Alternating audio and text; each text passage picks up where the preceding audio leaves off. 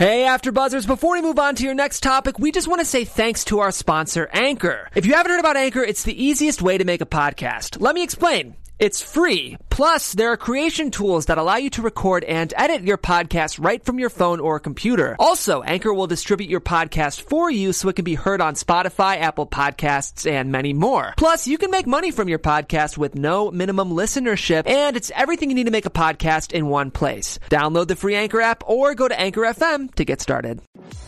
I'm Maria Menounos, and you're tuned in to AfterBuzz TV, the ESPN of TV talk. Now, let the buzz begin. Hey there, AfterBuzz TV. What's going on? We are coming to you from quarantine, and we are so excited to be with you. So thank you so much to AfterBuzz and to Zoom video conferencing, to our amazing producer, Stephen Lemieux. Yes. It's really what you guys are doing, and we feel very honored to be a part of AfterBuzz and, getting through this together, alone but together. So welcome to the Ozark After Show. I'm Lauren Lagrasso, and I'm here with my two amazing hosts, Sean and Tanir. You guys, thank you for being here. Hey. It's good to see everyone, even though we're remote, dealing with the Rona, as I call it. The Rona. She's a real... So you guys, what were your overarching thoughts of this episode? I'll go first. Lauren, you said it like a couple of weeks ago. Sue Shelby is the real OG of this place. Are we still going? Yeah. Okay. Sorry. Yeah. I mean, the therapist just comes out and puts them on blast. Like, wow, what a great way to start this episode. So I'm really excited to talk about it. I can't wait to deep dive into it. Tanir, what are you thinking? What are you feeling? What's going on? Man, there was definitely a couple moments in there. I mean, we're talking, Darlene's in the picture. She's making her move. So, I love me some Darlene, how she just gets in there and was like, I will not be cut out of this, Yeah. So, yeah, seeing the Darlene storyline and then, just continuing to watch Marty just continue to work his magic and trying to get some stuff done. So obviously the thing with him and him and Wendy, little split we'll talk about, but I loved it as usual. I loved it. Yeah, they keep coming with the fire, and we're going to get to so much today. We're going to talk about the Wendy and Marty split, about Sue, the OG. We're going to get into the teenage update, what's going on with those guns and the pot and scary things. Ruth and Ben getting down, and then later getting down. And major action going on with Darlene. Major. So let's get into it. The Wendy and Marty split. It started out with a bang. I'm trying to remember. I always write really funny notes, but then I can't find them when we're about to start. Oh, I just wrote, Sue knows all. They say shit in front of Sue. Sue's going to be rich AF. No, that's real though, because it wasn't funny how she was trying to play it off, when Marty was like, how much? And he was like, she was just like saying some nonsense, and then he asked a second time. She's just like, yeah, it's gonna be a shitload that I'm gonna need. So I'm so curious, like, do you think that that Wendy and Marty cared that they were saying all those things in front of her? It was almost like it was cathartic for them. Like they had been holding it in, and they're so sick of lying about who they are and what they do that they're like, well, this woman's a liar too. So now we feel comfortable to say this in front of her, even though we know it could have really bad ramifications. What do you think? Were they aware when they were doing that, or did they just need to let it out, or a little bit of both? I think as soon as she revealed that she was not, or that everyone's lying, essentially, that all bets were off. And I think they actually got caught up in the moment. I think it was like, no, it's on. I've been holding this in. I need to get it out. And, I really think that they obviously afterwards, Marty had to go have a conversation. Right. So, but I think in the moment they were legit, like just going off on each other and getting it off their chest, because technically they were in a safe space. Right. And it's kind of surprising. I mean, like, Wendy basically admitted to at least assisting a murder, if not actual murder. Yet she let Marty go in and speak on her behalf. She wasn't even part of that discussion. So that's an interesting thing, because we didn't see, like, if there was an interaction that happened between Marty and Wendy after that they decided Marty's going to be the representative in this situation, that Mhm. she just trusted him after that huge display to go and speak for her and to help her not get arrested potentially. It was interesting because I also thought, and this was just my thought, like I was thinking if Sue wasn't going to play ball, like Marty was like at a point, this new Marty that's back from Mexico, where he might just be like, you know what, Sue might have to go. Like if she's not, if she would have been like, well, Marty, I can't, like maybe he might have been like, okay, Sue, you know what? Then you're just not going to be around anymore. So I was kind of thinking at one point that he might do that. The way he's still hung up on Wendy killing Cade, I don't know. I don't think Marty has it in him to kill anybody. I think it would literally have to be someone pointing a gun at him, and then he had a gun. Like I don't think kill that guy, Zeke's dad. What was his name? Mason. Oh, the pastor. Yeah. Yeah. Yeah. He killed him, but it was an accident. It was an accident though. That's the difference. Yeah, I don't know if he would actually go in and like kill Sue, but I could definitely see him maybe getting some things arranged, maybe talking to some people, being like, I don't know. It was just funny. Like I was kind of looking at that situation. I was like, come on, Sue, don't do anything to get caught up or try to be all righteous right now, So, and she didn't, because she's like, I'm gonna need a lot of money. So I don't think he would ever kill her. I think he just has like a Midwest work ethic mentality. He's like, whatever it takes, but he wouldn't murder. Like he would do whatever kind of like conniving he has to in order to get her to shut the fuck up, but he wouldn't actually shoot her. But see, that's the beauty of Ozark. You never know. Just when you think you know the people, then the Maybe writers might be like, you know what? Is that your prediction? We'll see a Marty murder this season? Right. Maybe. So yeah, the episode starts with a bang. She says that after the whole payout thing happens with Sue, where she says it's going to take a lot of money, which I hope that they actually share the price tag, because we want to know that Sue's taken care of and living large. Right. She just after all she's been through.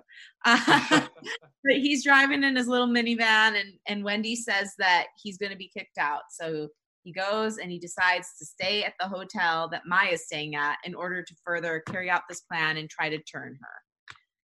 What do you think's going to happen with this relationship? And also, here's another thing I want to talk with you guys about. She's pregnant. Why do you think, and I highly, highly doubt that actress was actually pregnant. We're going to have to look it up. But to me, that pregnancy stomach looks fake. She's doing a good job with it. It's just the aesthetic of it looks fake. Why do you think that the writers chose to make that character pregnant? That's a good question. Like you said, like you feel like that pregnancy is going to come in at a point, where it could be a vital, I don't know. Like, is Marty going to have to try and like deliver the baby in the middle of a drug deal or be like, Marty, interesting, or something. I feel like you said, that's not just a random, occurrence that they put there. I feel that that's going to come into play somehow, and it's going to probably be in like the worst situation or timing, Yeah. Well, like it definitely ups the stakes of everything, right? Like, yes. As soon as they're in any kind of danger, now it's two people, not one. And, we are very empathetic towards a pregnant woman, like just in general as a society. So if she gets in any kind of peril, like it just makes it that much more heightened to me. And I think that's on purpose. These guys know what they're doing. They're setting us up to have some devastation. Well, I'm thinking as you were saying that, Sean, like what if it's one of those things like the drug lord, I'm forgetting his name right now. Navarro. What if Navarro sees him hanging around him and is like, hey, are you working with them? And maybe they try to capture her, and it's like, we'll cut this baby out, like you got to prove to us like you're not with it, and it's like, what? Wow. I mean, I don't know. I might be going a little far. I don't know. Well, I think it puts tougher time restrictions on him. Like he's already up against a very difficult situation trying to turn her. And then on top of that, she's pregnant. So he only has 6 weeks to do it. Like otherwise he might have unlimited time. So this puts it into tighter constraints. and ups the stakes for her. It ups the stakes for him, the whole situation. But because to see if this delivery actually happens. Well, yeah, and like you said, Lauren, you kind of think, because like you said, what if he doesn't get it done, she ends up having this baby, maybe while she's on maternity leave or something, someone new agent comes in and takes over the case or something, and it's like, oh man, now I got to deal with who knows who the new person might be, Right. And he's already made inroads with Maya, so we'll see. Well, I love how Marty flips it on her and makes it like, you know what? Yeah. You got to make me trust you now. Right. So that was just an interesting. I like that he's taking control like Marty does. Right. He's always got a plan. He's always got a way to get the upper hand. And then this weird thing of like now they're at the same hotel. He's helping her with her bags. Like it's just, it's all so planned. I wrote a note and I said, Maya and Marty catching up feels like they're flirting. Yeah, I mean, you're not wrong. Yeah. And I'm curious to see if she does try to prove that she's trustworthy to him, and if she does, how she'll go about doing that. And how that will feed into his plan overall. Yeah, so many questions. How are they going to do? I'm sure they got it all like knotted up. They're like, just wait, we got you guys covered. I like the way you're thinking. Well, this is episode 6, right? Right. Okay, so we're past the halfway point. I think things are going to start speeding up after. Sean's like, I need to start seeing some ends tied up here, but we only got so many episodes. 6 episodes. Yeah, exactly. Yeah, no, it's true. It's true. They're gonna have to do quite a bit in the last 4 episodes. I know they'll find a way though. So the other thing that's happening too that's really interesting is this conversation between Helen and Wendy, when Wendy tells Helen that the two of them are split, and Helen makes this weird insinuation like, well, you better not let him out of the house because he might not come back, which makes me think that happened in her relationship, that was part of what caused the division, that they took a little bit of time apart and then it split them wide open as a couple and then got him beaten up in a garage eventually. What do you think that was about? Was she afraid that someone else would infiltrate him? Because it must all boil down to like, obviously there's some personal baggage there with her own relationships, but also a business factor. Ooh. No, that's like you said, I definitely felt she was Helen was projecting on the situation. I thought maybe even like Wendy was going to call her out on it. Like, are you okay, Helen? Is this you speaking from personal personal experience? But yeah, that's that's I don't know how that's gonna that little tiff or whatever that they had for. Well, I guess it kind of led into the tip, but when she was first talking about it, just saying how, I guess, important it is that, look, like you guys got to stay together. Or even when Marty called her and was saying how the people were following her and he's like, I don't have a home to go to. And I actually wrote down, she's like, you do tonight, I was like, oh, like Helen overriding any house rules. Like, no, you going home tonight, so. She's got the power. I mean, right. Yes, that was another thing too. So there were like a few different little like spin-off storylines from this. Another one was involving the kids, which is something we wanted to get to anyway. So there's this big scene with the teenagers. Erin, Helen's daughter, wants to go back and have sex with the mob boy. And mob boy is crazy. He's a little loose cannon there. And they're all smoking pot. The conversation's getting a little raunchy. And he starts shooting the sand, which I was like, I guess I know very little about guns. So I was afraid. I thought it was like a BB gun at first because I'm like, how is he shooting it in the sand and no one's dying? Right. At the very least, someone got sand in their eyes. Let's be honest. Right. But then he challenges Jonah to shoot at the beer bottles. Jonah's obviously an awesome shot because this isn't his first rodeo, honey buns. And then the gun goes back in the mobster boy's hands and the cops show up. So it's a big to-do. Everybody ends up getting arrested. And then Helen and Marty and Wendy are all brought back together. And there's a situation because, of course, Helen is blaming Wendy's kids for what happened, even though they were really there to protect Erin, who just wants to lose her virginity more than anything in the world. Like, girl, we got to get you some self-esteem. But anyway, it was an interesting scene because Helen really said, what did she say? We dipped our toes in the friendship pool, but that doesn't mean we'll swim. Right. Yeah. She's like, I don't know if I want to swim. I'm like, Helen. And then Wendy basically shuts it down. She goes, good. Well, then we won't. This is over, or something like that. I mean, do you think it's really over between the two of them? I think that they're going to continue to be friends, but maybe things have shifted a bit. Yeah. Yeah. Go ahead. I'm sorry. Go ahead. Oh, no.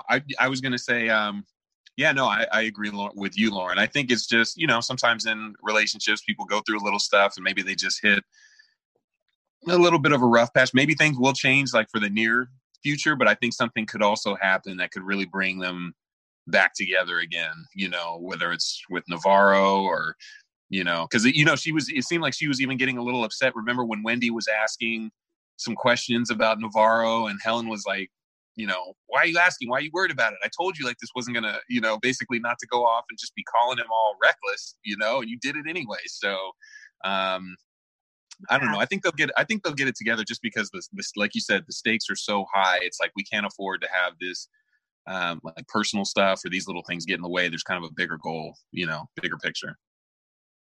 What I was going to say is like, I think what this episode did a really good job of is showing us like the regular part of this world, like when it's not super heightened, we still got the day-to-day stuff, and teenagers suck, and like all teenagers, like, and they want to do what they want to do, and it doesn't matter that like we got a cartel on our radar. That doesn't matter. I'm still a kid. I want to do what I want to do. And of course Erin has like zero idea what's really going on, so then she really gets like total teenager license, because she doesn't know what the stakes are like. She just trying to get hers, right. Trying to get that big D. I feel like even if she did know what the stakes were like, she still wouldn't give an F. Like, she's just into what she wants. She wants her coffee. She wants her sex. Yeah. She wants to say her mom sucks. Maybe she'd be scared. Maybe she'd like more actively try to go back to her dad or something. But yeah, she's kind of one of those people that just seems empathetic. I can't really get a read on what she's like other than the fact that she doesn't like her mom. She's annoyed by life and she really wants to have intercourse. Yeah. What's interesting? Actually, I thought about it that the show really has like her character that she's so aggressive about having sex. Like usually it seems like that would be like a guy thing. Like, dude, I'm really trying to lose my virginity. Like I've never really seen a girl go this hard where it's like, man, I can't, like, I've got to get it done. I definitely don't know anyone in my own life who's been like that, but I also don't know what the younger generation is like now. Like, like sex is so much more normalized, even from like when we were kids, that maybe it's just less of a gendered thing and more of a, I want to become part of like the human race thing. But at that age, I wouldn't think that you would be that, like, I wouldn't think you'd start getting crazy about it. You're like in college and you still haven't done it yet. Lauren, would you ever drop that kind of line? Like if you were mad at your mom or anything, would you say like what she said when she was like, oh, he's got a big D, like I was like, wow. What'd you say? I said, would you ever have like, even back in your teenage days, like have that kind of conversation with your mom, or like even if you were mad with her and just drop that? No. My mom, I love my mom. I was actually a really good kid in high school. I mean, like the worst thing I ever did was when I was 15, I snuck out of my basement through a window and drove around the court. I lived on a cul-de-sac. I drove the cul-de-sac, then came back to the driveway. So that was like my big rebel move. But no, I was totally squeaky clean. So it wouldn't have happened in high school. Maybe in college we would have had a disagreement, but definitely not in high school. And well, did you notice that? I was going to say, just go back to Jonah, or I'm sorry, to Erin. She got really kind of buddy with Jonah at the lake there. Like she was kind of hugging him a little, giving him the pot. Like, so I still think that's in the mix for her as far as one of the dudes to get it done. I'd much rather see her have sex with Jonah. I feel safe about that. And, we do need to talk about, so the FBI, why do I always forget his name? What is the FBI agent's name that is working with the mobster guy? Agent. Said it too. Al, that can't be it. No, she said it too. I can't remember because she went down the list of he's a dick. You know. Yeah. Right. So one of the dicks. A lot of dick in this episode. With the Monster Jr. Truly, this was dick heavy, this episode. Agent Evans. Agent Evans gets in the car with Mobster Jr. and basically says, what are you doing? Like firing a gun, getting them arrested. This is not the ask. And Agent Evans just further shows that he is a dick because he goes, are you having sex with her? And he goes, she loves the Mobster Jr. goes like, oh, she loves my dick.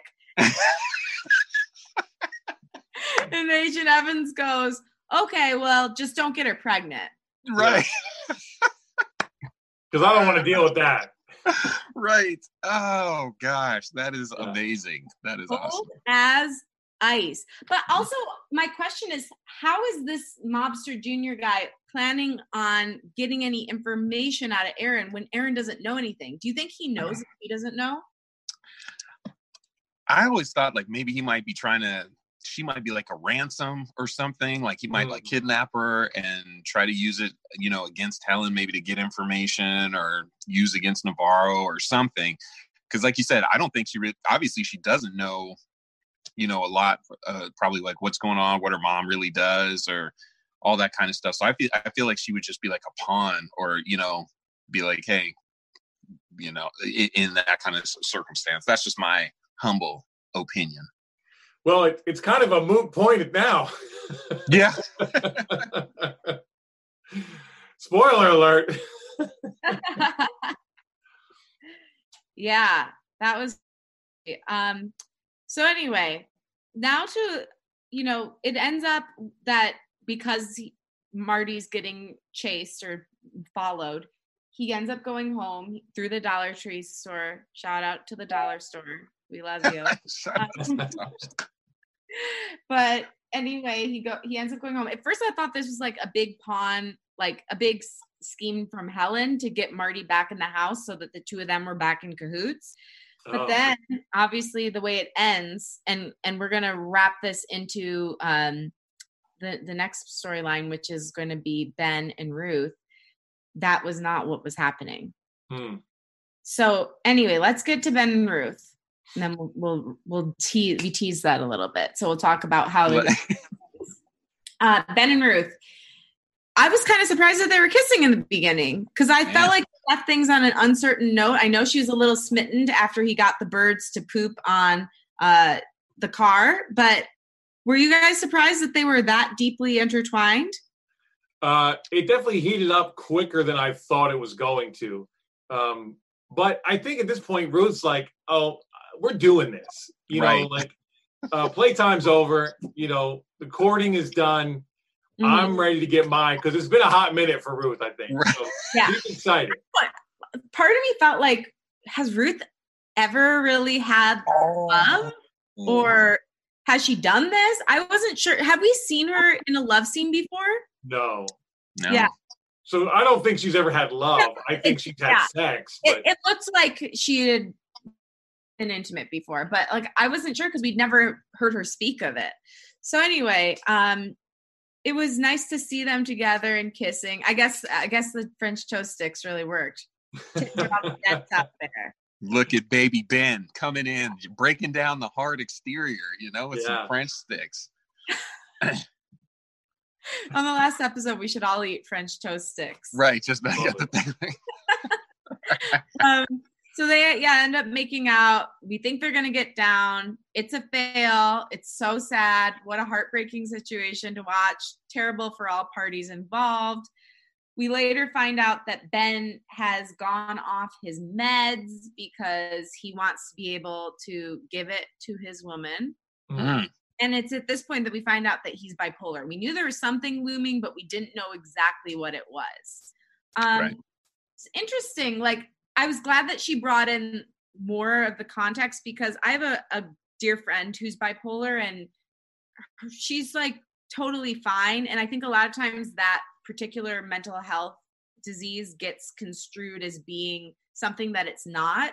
So I was glad that they gave more context because there's many different variations within it, and it's very easily manageable with medication. But yeah, Wendy and Ruth have this beautiful heart-to-heart where they talk about what the ramifications are of Ben not taking the meds. And at first I thought Wendy was just gonna straight up ask Ruth, hey, please don't date my brother. But it seemed like she wanted to say either get him on the meds again or don't date him. You can't have both because things are going to get really, really, really bad. I wondered, why can't he just be on the meds and then take Viagra and everything could be solved?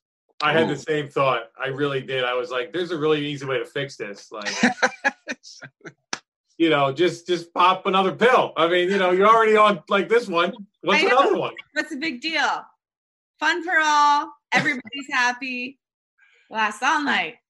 Although I did like, I really thought that there was a nice scene between Wendy and Ruth. I really thought there was a nice sincerity between both of them that we don't get to see a lot, especially between those two. I really felt like you see how Wendy loves her brother, and wants the best for him, but knows that he can become a monster. So I really like that scene a lot. It just kind of gave us another layer to Wendy, because it's easy to make Wendy this kind of bitch, and I like that we really kind of saw a real heart for her that she has for her brother.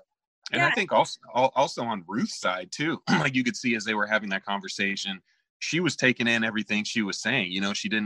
It wasn't just like, well, I'm going to still do it. It was just like, she was asking questions like, well, how bad? Or like, it's like she was actually really caring, like, hey, I want to help him out, or maybe do what I can. But, it wasn't the hard shell Ruth just sitting there. You could kind of see just in her facial expressions and the way she was like sitting like, oh, okay. So, yeah, like you said, I mean, we've definitely seen her break down. I mean, in terms of the way Ben has not break down, but just get through that rough exterior. He's like the only one who could really get in there with her on a metaphorical and literal level. We'll get to that.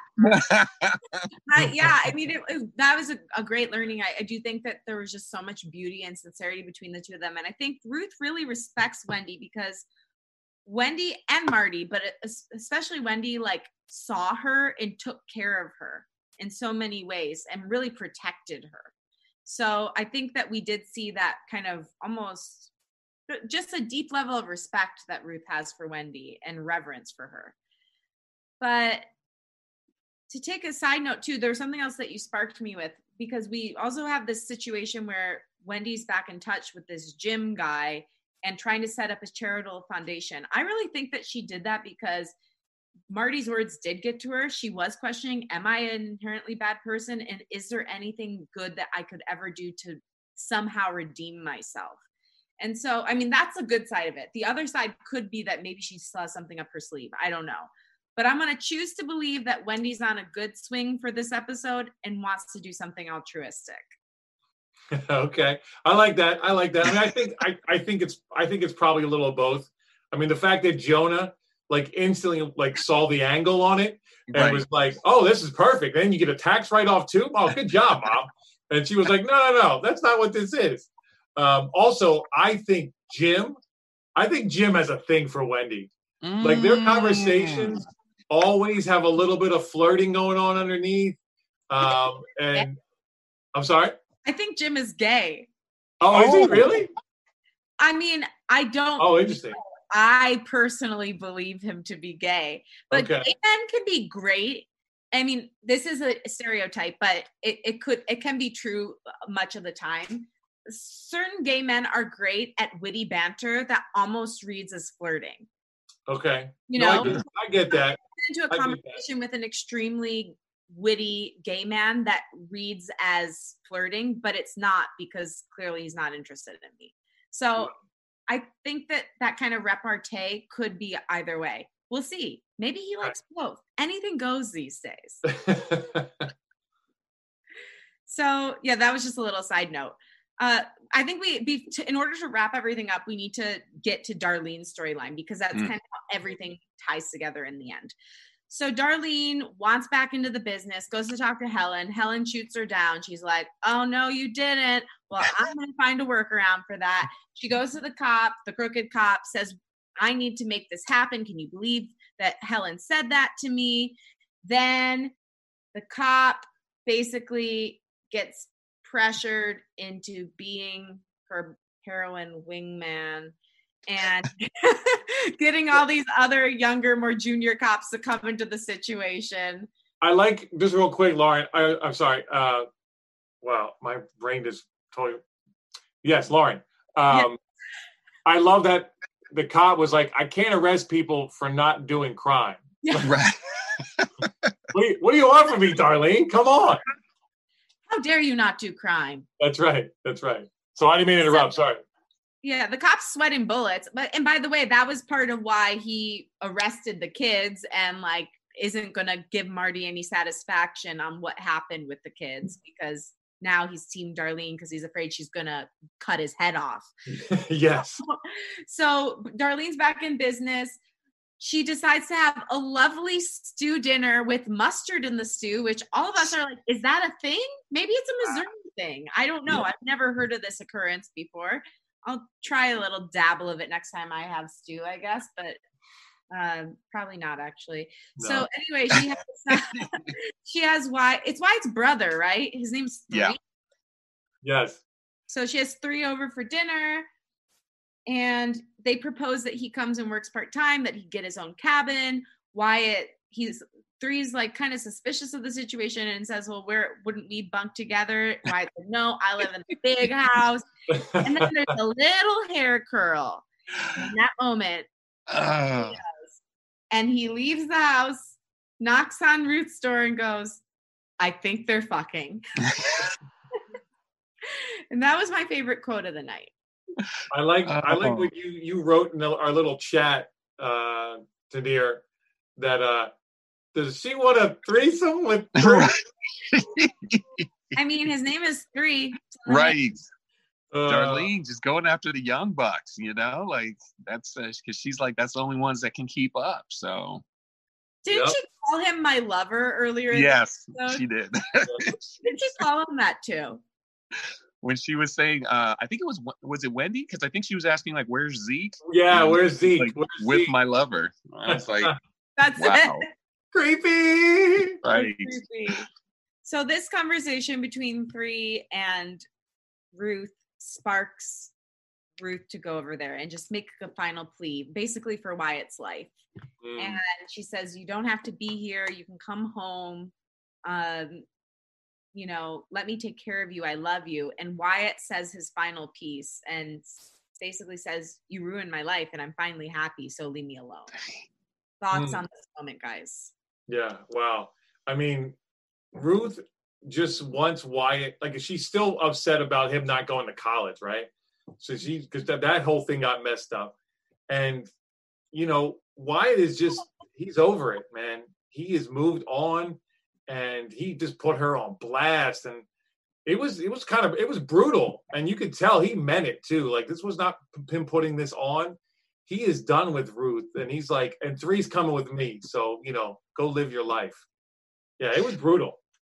I think the one thing that I kind of noticed, like you said, as he was talking, I mean, you're feeling like Wyatt's like kind of coming into himself, like, hey, I'm a man, like like I feel that. Like when he was with Ruth, like Ruth was always telling him like what to do. You need to do this. You need to go to school. You need to go do this. And Darlene's kind of just, I mean, in a more manipulative way, she still kind of tells him like stuff, but it's much more like she's like massaging that ego, like, where he feels probably like, yeah, like, you know what?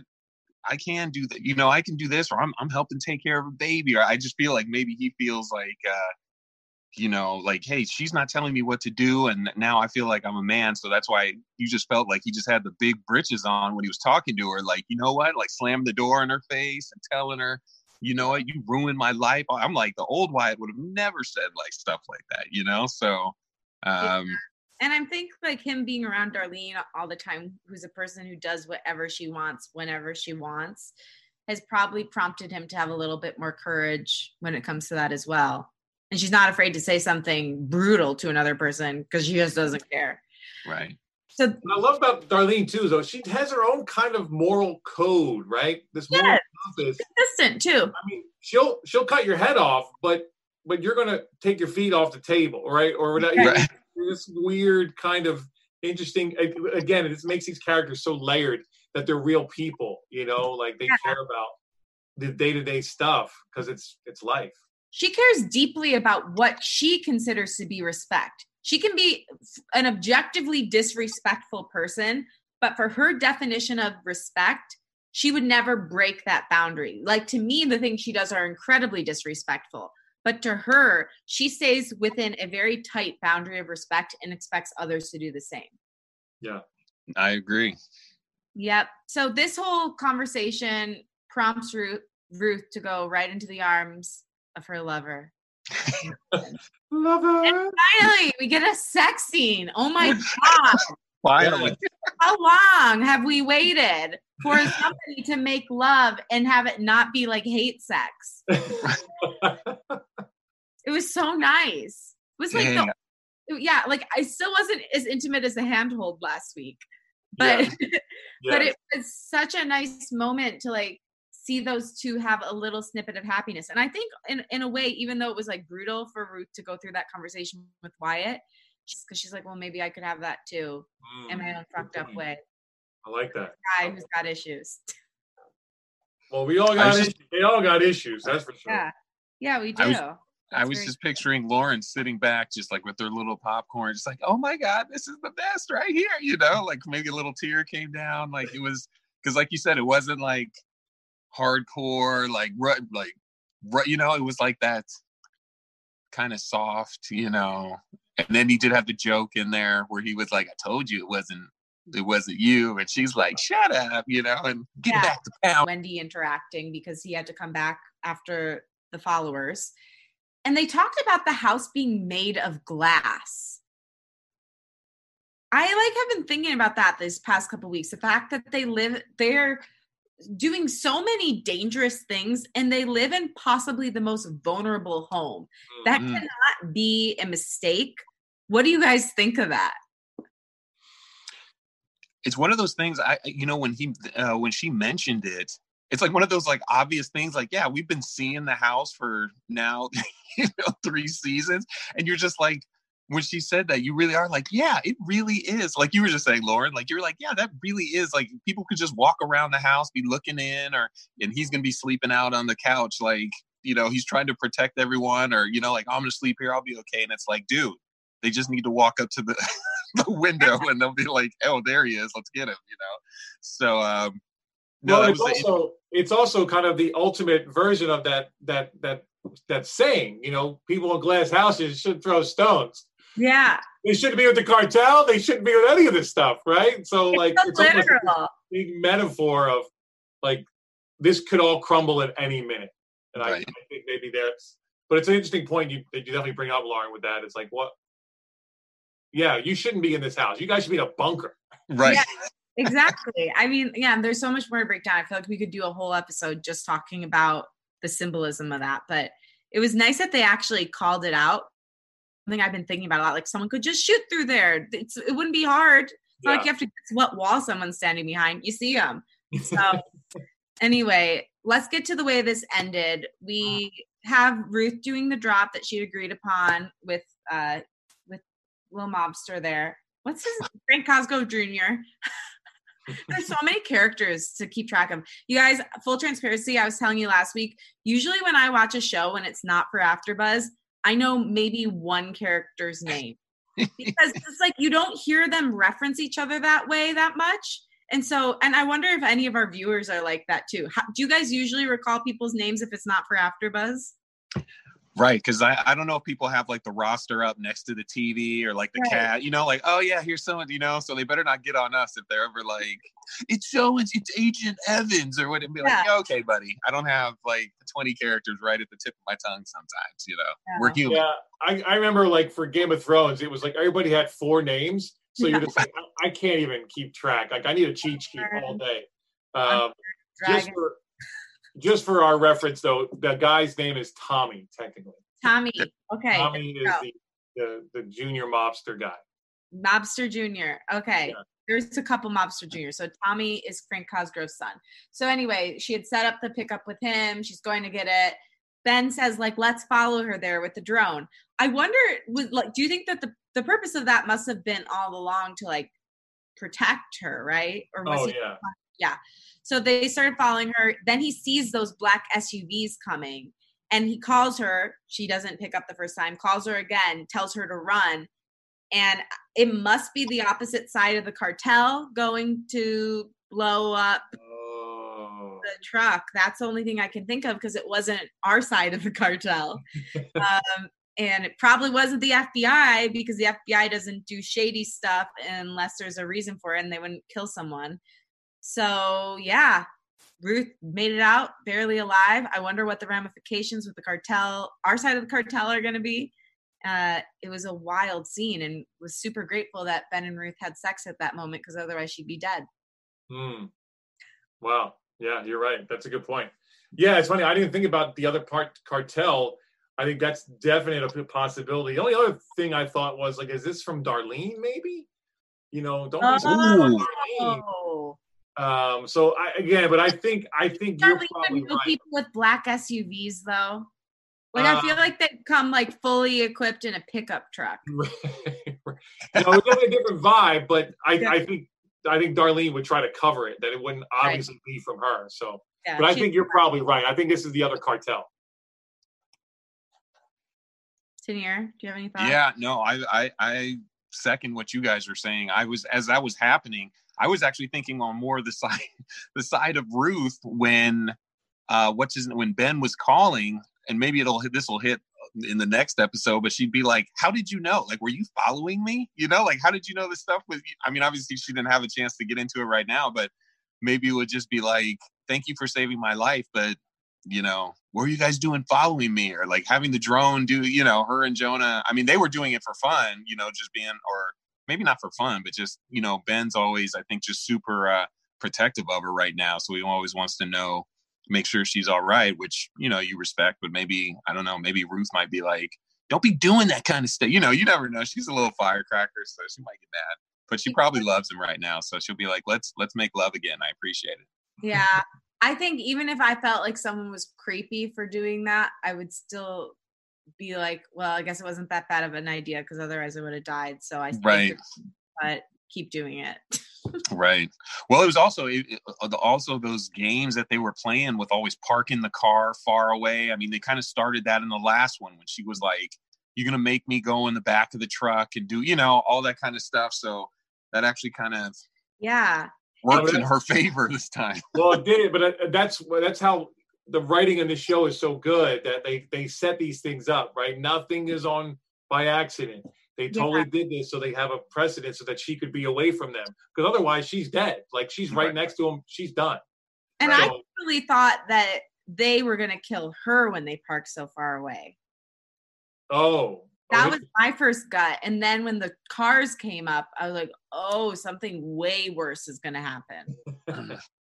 I thought there might be a chance because since she had started walking towards the car, I was like, oh, maybe they'll still see her. Like, hey, who's that over there? Just kill everybody, you know, in the vicinities. But she was able to get back in time. So she was kind of bold with how much she was peeping out too. I was like, girl. And you know what? It's like sometimes on some of those camera angles, like they kind of show where you're thinking like someone might look up or be like, hey, who's that in the distance type thing. And then they start firing at her. Cause like you said, her whole head was around the little thing. I was like, come on, Ruth, you got the big hair there. They might see it and be like, hey, what's going on? But yeah.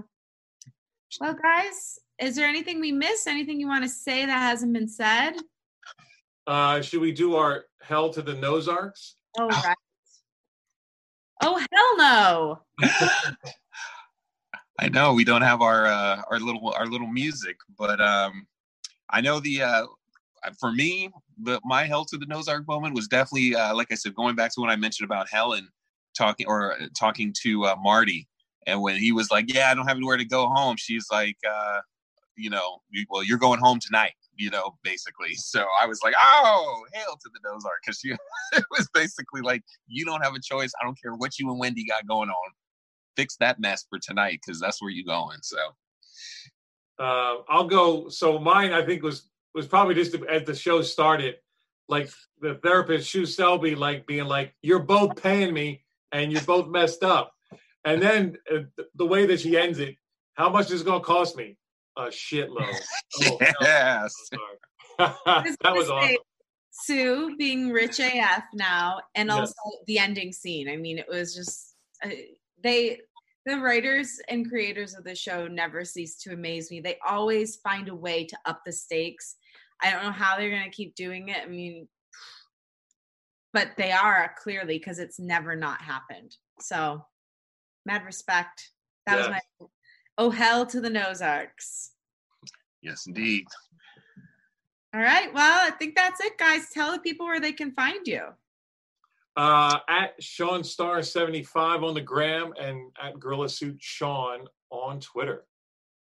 And you can find me at Tenir W on the gram and Twitter. That's at TENEREW. And I'm at Lauren Lagrasso everywhere. You can listen to my podcast wherever good podcasts are found. It's called Unleash Your Inner Creative. And I have a single coming out on April 17th called Rise. And I have one out now called Road to Glory. So check that out on all music platforms. And thank you for tuning in. And please join us again for another episode of Ozark. We love you. Our founder, Kevin Undergaro, and me, Maria Menounos, would like to thank you for tuning in to AfterBuzz TV. Remember, we're not just the first, we're the biggest in the world, and we're the only destination for all your favorite TV shows. Whatever you crave, we've got it. So go to AfterBuzzTV.com and check out our lineup.